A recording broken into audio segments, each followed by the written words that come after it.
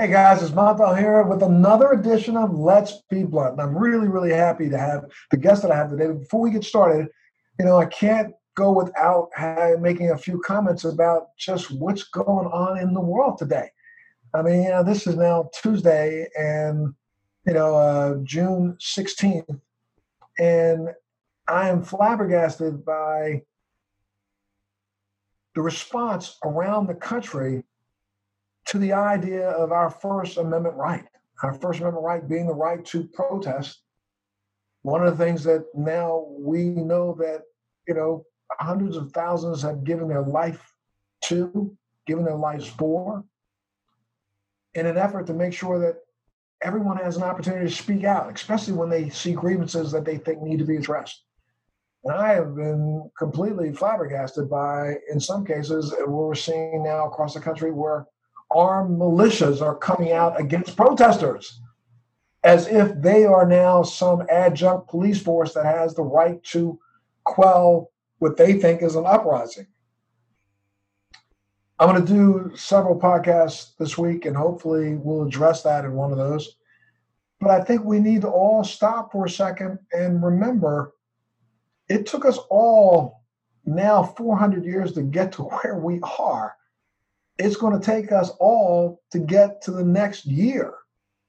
And if we continue to just denigrate what we call this great experiment into the chasm that we are denigrating into, it may be too hard for us to pull ourselves back out of this.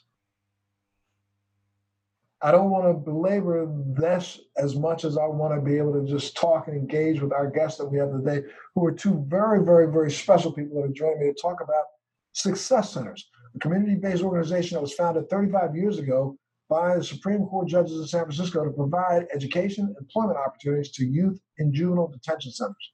The program has recently expanded to include equity for industry training and workshops for those who are interested in the cannabis industry. Joining us today is Liz Jackson-Smith, who is the CEO of Success Centers, and Angela White, who is the program manager for the Equity for Industry program. Ladies, thank you so much for being a part of today's discussion. Thank you for having us. Yes, indeed. Thank you. Absolutely. Liz, let me start with you. Now, you started this program. The program was started by Supreme Court in San Francisco 35 years ago. And let's talk about how the whole program began. Yes, this is a result of ensuring that young people, we found that 80% of the young people that we came encounter with had committed crimes of an economic nature. And we always believed if they had different resources, they could be captains of industry. And we still believe that today. They are oftentimes lack the necessary education that they need. School in the traditional sense just hadn't worked for our clients. And therefore getting into lucrative jobs that could help them to provide income for their families aren't available to them because they lack the education and the connections, if you will. And we really have worked hard to create alternative ways and means of educating folks. If you're out there hustling out on the streets, you have a particular skill, if no more than being resilient, to figure out how to navigate that system. We believe with different resources they could. And we've demonstrated that over the years and have enabled folks to regain their high school diplomas, go on to college, and we have several training programs that we've developed and allow them to get into lucrative jobs and lucrative positions. This whole notion about the Equity for Industry program came from these same young people. We did a sticky wall or a needs assessment among them about maybe 5 or 6 years ago and asked, what are you and your friends going to need to be successful in the next 5 years? And they said, well, those jobs you get us, Miss Liz, in retail or in the restaurant industry, those are cool, but we want to get into professional careers in construction, tech, hospitality, health, and cannabis. And everybody laughed when they said cannabis, but we're like, well, tell us more. What are you thinking? And they knew, they had the idea back then that this thing had already been legalized in California medicinally, that would also be legalized for recreational use. So we have taken all their ideas, and it's enabled our organization to grow at least eightfold in the past 5 or 6 years. So, let me not want to cut you off, but it's really very interesting. It was about 31 years ago. I was actually speaking at a Fleet Week event in the Bay Area, and actually visited 2 of the juvenile detention centers, and happened to visit one of the juvenile detention centers, I think, when your program had just walked out the door. You had just had a seminar in one of those programs. And so I know the good work that you guys have been doing. And let's talk a little bit about how you outreach to the kids. How do you outreach to your clients? Well, we've expanded. So it's, we started off just working with young people who were transitioning back into community from the detention facilities. But now we serve anyone from the age of about 16 into 99.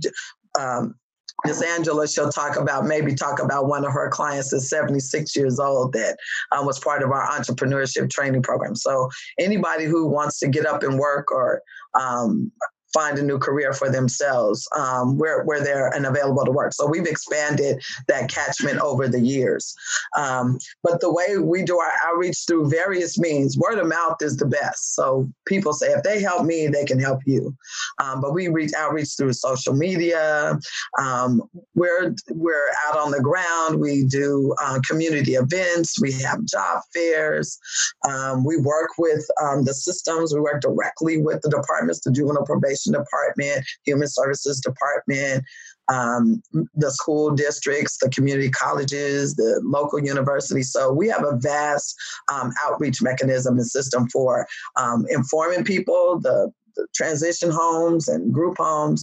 So informing people about our programs and services. But I still think that the best mechanism are those individuals who have successfully come through our programs and receive our services. And Angela, now I guess the organization reached out to you. How did you find out, and how did you get involved in starting the equity program that's now a part of this initiative? Well, I had been speaking with Liz, trying to develop a curriculum for cannabis, and we spoke on the phone for about a year. I was working at another company, and she called me out of the blue one day, and she says, "I need your help." And I said, "Well, okay." She says, "No, I need you to come to work for me." And I said, "Well, when do you want me to come?" And she said, "Yesterday." So I quit my job, and 2 days later, I was at Success Centers and began working towards developing this program. So we started out with cannabis industry job shops, which were what we call here our employer spotlights. And we put a different take on it because the industry was so new at that point that we wanted people to understand the nuances of the industry, that this was not about coming to work high and those kind of things. So we had to get people trained. And so I started this, giving them training, job readiness training, and also connecting them with employers. This program has really grown in the sense that equity applicants who go through the verification process here in San Francisco for the business end of it, to start businesses, have to qualify for 3 of 6 criteria, and being affected by the war on drugs was one of them. And so a lot of people who were affected by the war on drugs didn't go to college and don't have the education and don't know the business acumen. So we've created the Equity for Industry Workshop program here, where we bring in industry professionals to do what's like a TED Talk, and they will go over the different business acumens that folks are going to need to survive this industry. And so this is basically what we've done. And There's no other nonprofit like Success Centers in the state of California. We have people that are attending our workshops from as far as Sacramento, all the way from Los Angeles, and also out of state, because as this industry moves into other states, people want to know how to get their businesses up and running in the different nuances of the industry. When you talk about equity for the industry, now most states have now incorporated in their legalization or their laws for medical cannabis distribution, they have now added in an equity component. Are you under some sort of state or city or local municipality governance to develop this program, or is this something that you developed to make sure that the local municipalities had a plan to make sure that people of color and diversity was a part of this industry? I'm chuckling, but I'm going to let Liz answer that question. So we have been part of task force and advocating to be sure that equity is included in this space. Because we know, again, from the war on drugs, that so many of our constituents have done time, have gone to jail because they were selling marijuana. And now it's not fair for, other people to be able to come into this space and get rich, where our folks have been persecuted. So we have advocated for it. There have been task forces to make sure that equity is involved. However, it's very difficult to support. They didn't think about how do you support people to be successful in this space. And these are the types of programs and services that we are putting together to make sure that our folks can thrive.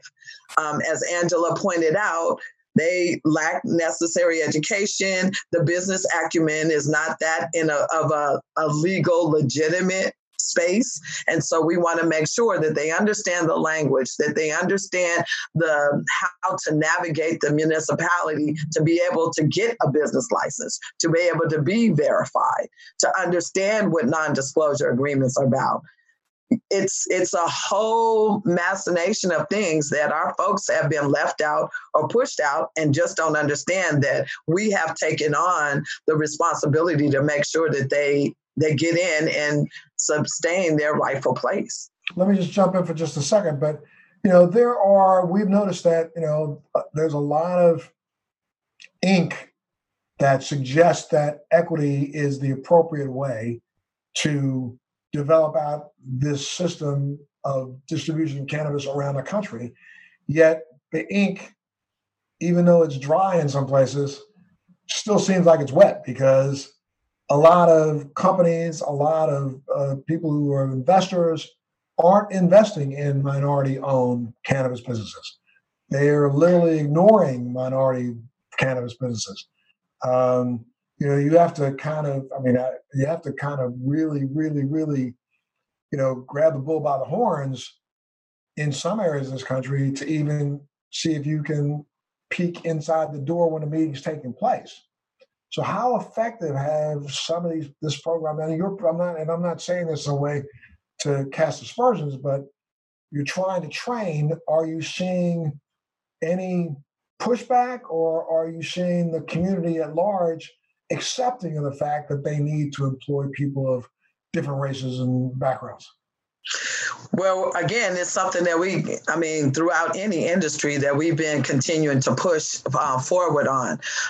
So yes, it sounds really nice, but again, nobody is helping to shepherd people through the process. And so we're making sure that we stay laser focused. We're holding the systems accountable to it. They have to check back in. So part of what we're doing as well is not only helping job seekers get into the space, not only helping folks who want to start businesses learn what it takes, but also making sure that those equity incubators have a space. They don't even know where to go to find people who are interested. So we create the space for that, and to help as a if you will, to make those marriages happen.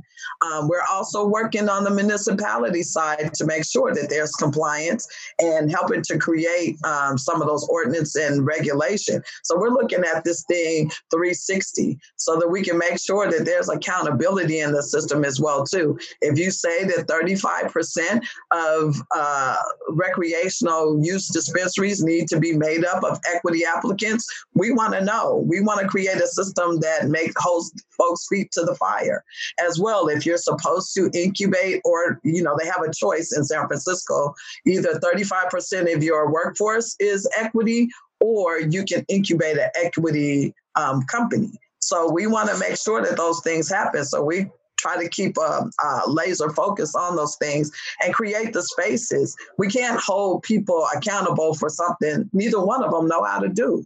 And so that's where we are kind of that middle person to make sure, okay, we'll show you, and we're going to help keep you accountable and create the space that's safe and healthy to do it. Because no industry has been taxed in this kind of way, not construction, not tech, nobody. They all talk about it, but here we want to make sure that indeed it happens. But it's a struggle. I'm not going to say it's been an easy task.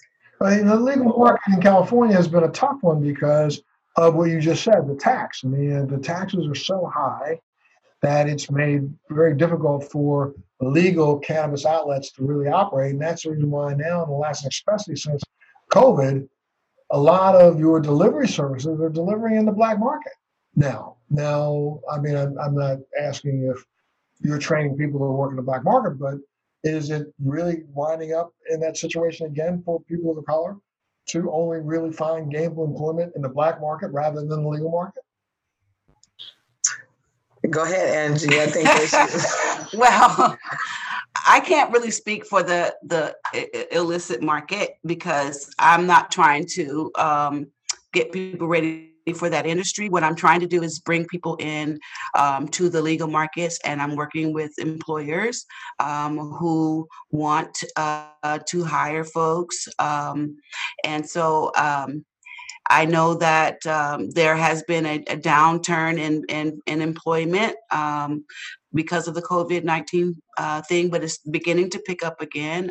We're hosting our Budding Industry Job Shop event and working with employers to get some good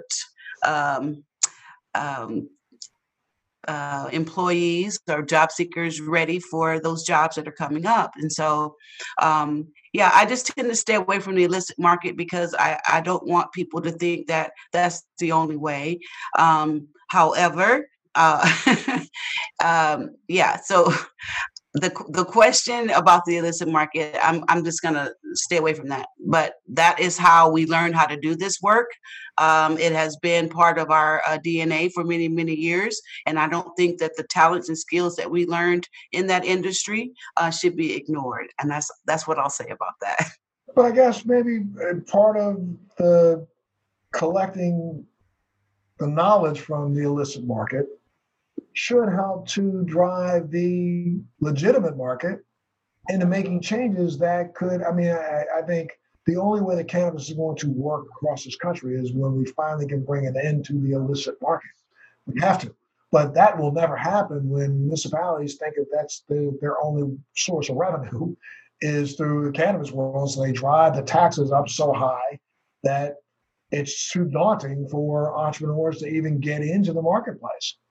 So maybe do you think that the municipalities are starting to understand that there's going to have to be some give and take when it comes to setting such a high bar for taxes in the legal market? I'm certainly hoping so. What I will say is our program here at Success Centers is run totally off of private dollars. We have not been funded by the city. And so if that says something with the high tax rate that has been going on in this community, the cannabis program, or the Equity for Industry program, I should say, here at Success Centers is basically been funded by private donors. And private donors in the cannabis industry. Yes, and others, because they believe in the work that we're doing. Yes. Okay, so now let's talk a little bit about how has this whole COVID, this whole pandemic. I mean, we're now, 5 months in, and we're about to see another 4 or 5 months in the future. And as we look across the country and watch the news, numbers are going up. But at the same time, cannabis uses seems to be, and no one can really, there's not been the statistical analysis of it across the country, but I'm saying, listening to and talking to some of the people who I knew were providers, I'm coming to you from Florida, and people are trying to say to me down here that it seems that cannabis use is finally starting to go and a little bit higher than alcohol use. People are sequestered at home, rather than, after the fourth week of running back and forth to the liquor store, people have decided to have something cannabis delivered in instead of running to the liquor store. And people are starting to recognize the deleterious effects of drinking every day. So now people are reaching out for more. Cannabis may be the one industry that literally continues to survive while the rest of the nation is flailing. So is there a difference right now in how you're training people or how you're approaching your students and talking to them about what their goals should be over the next 3, 4, 5 months? I just have one comment and then I'll hand it over to Angela because she's boots on the ground. But here in California, the cannabis industry was seen as an essential service, because it also has that medicinal quality to it as well, too. And so I think that has really helped the industry to see that spike in. And we always know that alcohol sales did go up during times of recession or challenge. People are self-medicating or medicating themselves to cope. And it had been alcohol, but it seems as though cannabis is now the new choice now that we've seen the changes in the laws and legislation. So, but Angela is, again, boots on the ground and can tell you about the jobs and what her companies are experiencing. Angela, are you seeing, a bigger outreach or more and more people coming to the industry? Is the industry starting to rehire now? I know a lot of storefronts have been closing, but the delivery services have been taking off, correct? Yes, and storefronts are still open for business. They're practicing social distancing. They've worked on their standard operating procedures for the COVID-19. They're wearing masks and gloves and using the hand sanitizers and lining people up with the 6-foot distance and things of that nature. One of the clients that we have here at Success Centers, Reese Benton from Posh Green Collective, is opening up for business her dispensary today, and she has struggled along in trying to get her business up and running. I'm so excited to be announcing that. We're just a great supportive system, and wherever we can help in the industry, that's what we're doing. Okay. You know what, ladies, let me take a little break. Got to pay some bills. We take a little break, and we'll be back right after this. I am so happy today to be joined by two really exceptional guests, Ms. Liz Jackson Smith, who is the CEO of Success Centers, and Angela White, who is the program director for the Equity for the Industry program at the Success Centers. So now, the two of you, do you work out of the same office? So just a little correction, because my husband will be so upset. It's Simpson Montel. I'm sorry. Oh, I'm sorry. I said Sampson. I'm so sorry. It's Liz Jackson Simpson. Thank you. So Success Centers has 4 locations around the Bay Area. We have 2 locations in San Francisco where we have our career center. That's where Miss Angela's office is. We also have a training center. And then we also have a satellite office in South San Francisco and one in Oakland. So we've been talking about the equity program, but talk a little bit about some of the other programs that Success Center offers. Yes, thank you so much. So we lead one of the career access points or one-stop centers as part of the America's Job Shop in San Francisco. That's very transactional, helps people obtain jobs in all kinds of industries, but our main focus is health, hospitality, construction, tech, cannabis, and the arts. We also have a training center where we provide construction training. We show people, introduce them to the basic trades by building tiny houses. So those tiny houses help to teach electrical, plumbing, drywall painting, those types of things, and they're really cute. We also do tech training, largely young people who have been struggling trying to get into the tech industry, many of whom have helped us to learn how to get and quickly move into the virtual space. Then they go out to infiltrate the tech industry.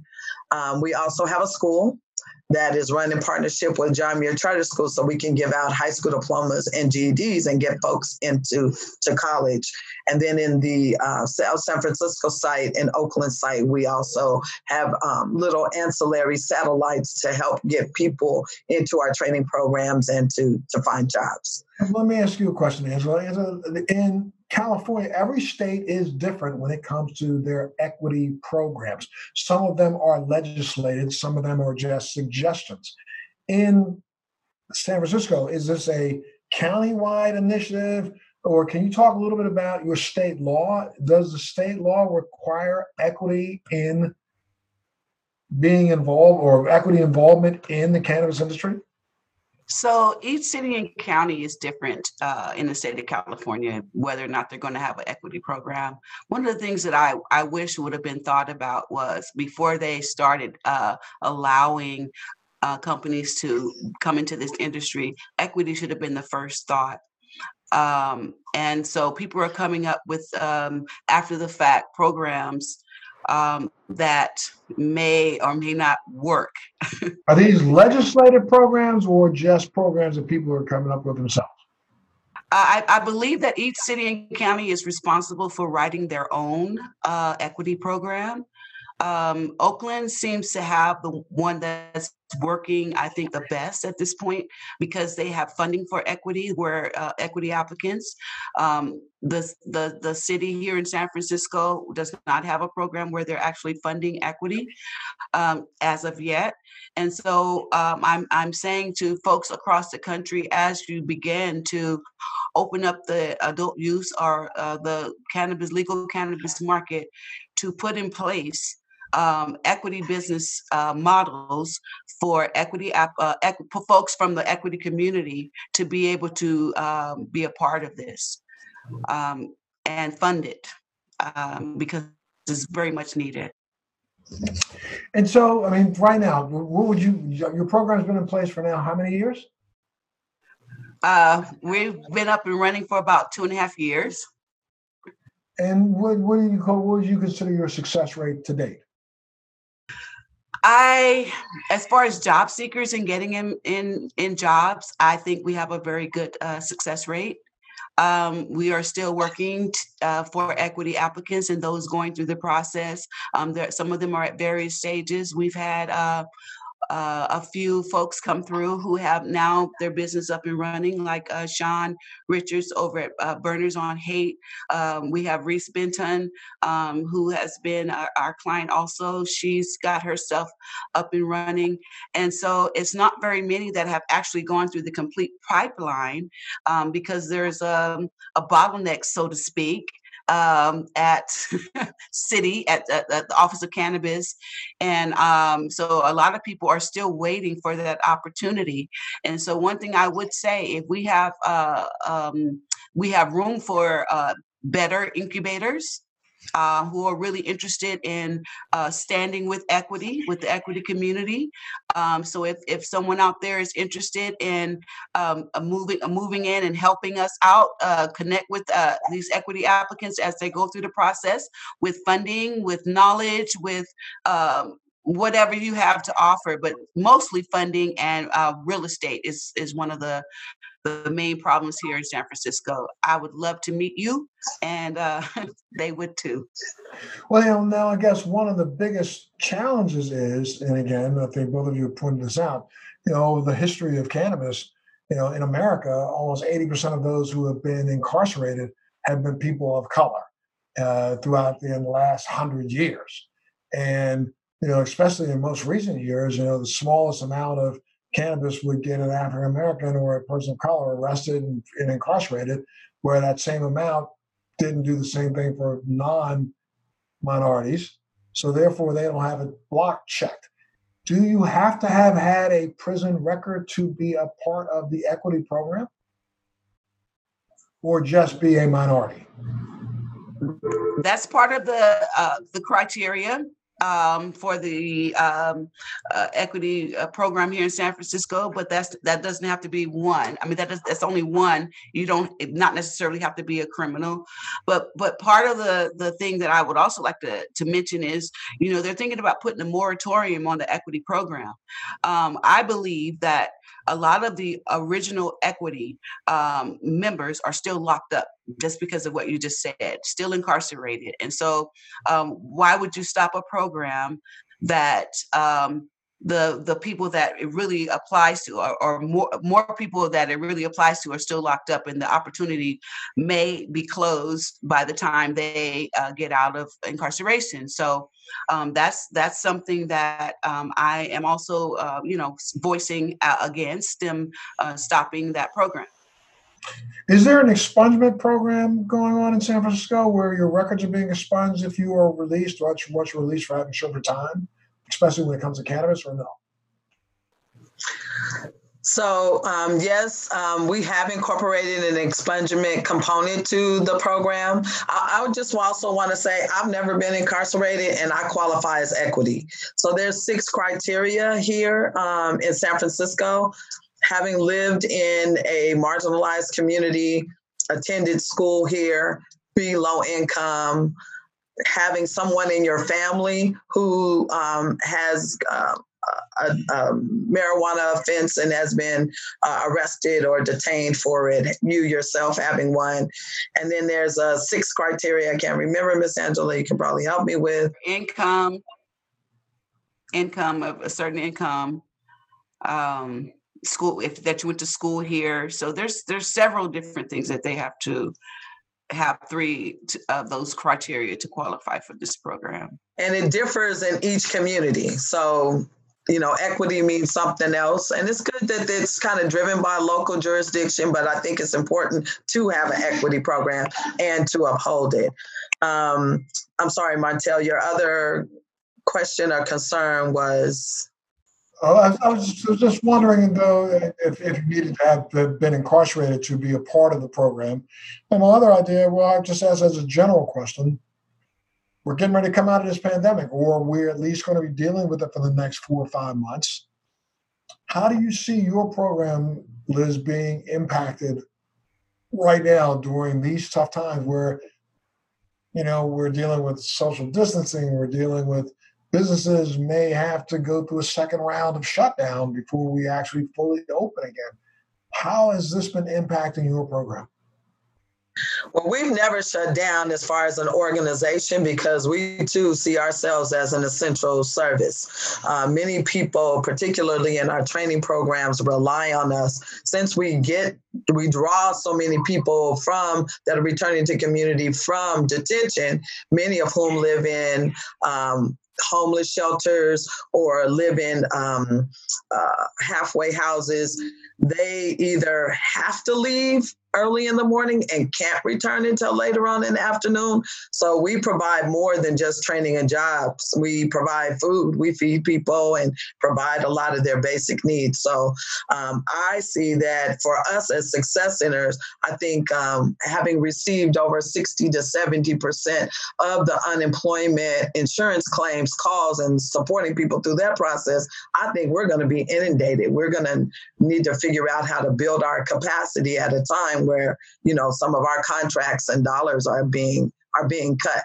We're going to see an onslaught of people knocking on our doors, and they're going to be very interested in getting into the cannabis business or industry. But I see that industry kind of slowing, because with the protests, needless to say, many of those companies were vandalized and a lot of their product stolen or sabotaged. And those companies don't have again, it's different for cannabis businesses in that they don't have the insurances, therefore the coverage to try to recoup or reestablish themselves after all this. So it's going to be a huge challenge for the industry. And so again, we're advocating that there needs to be some coverage. They should have the benefits that other businesses enjoy as well, but they're left out of so many opportunities or benefits that others do enjoy. So it's going to be a challenge. Well, also because this industry is so new as far as the insurances being covered in insurance, and so people are putting in their claims right now, and some of them are being denied. So I think that the education around insurance is very important to some of these equity businesses. Equity businesses start with a disadvantage anyway. And so, and a lot for the dispensaries that were broken into, there's Blunts and More over in Oakland.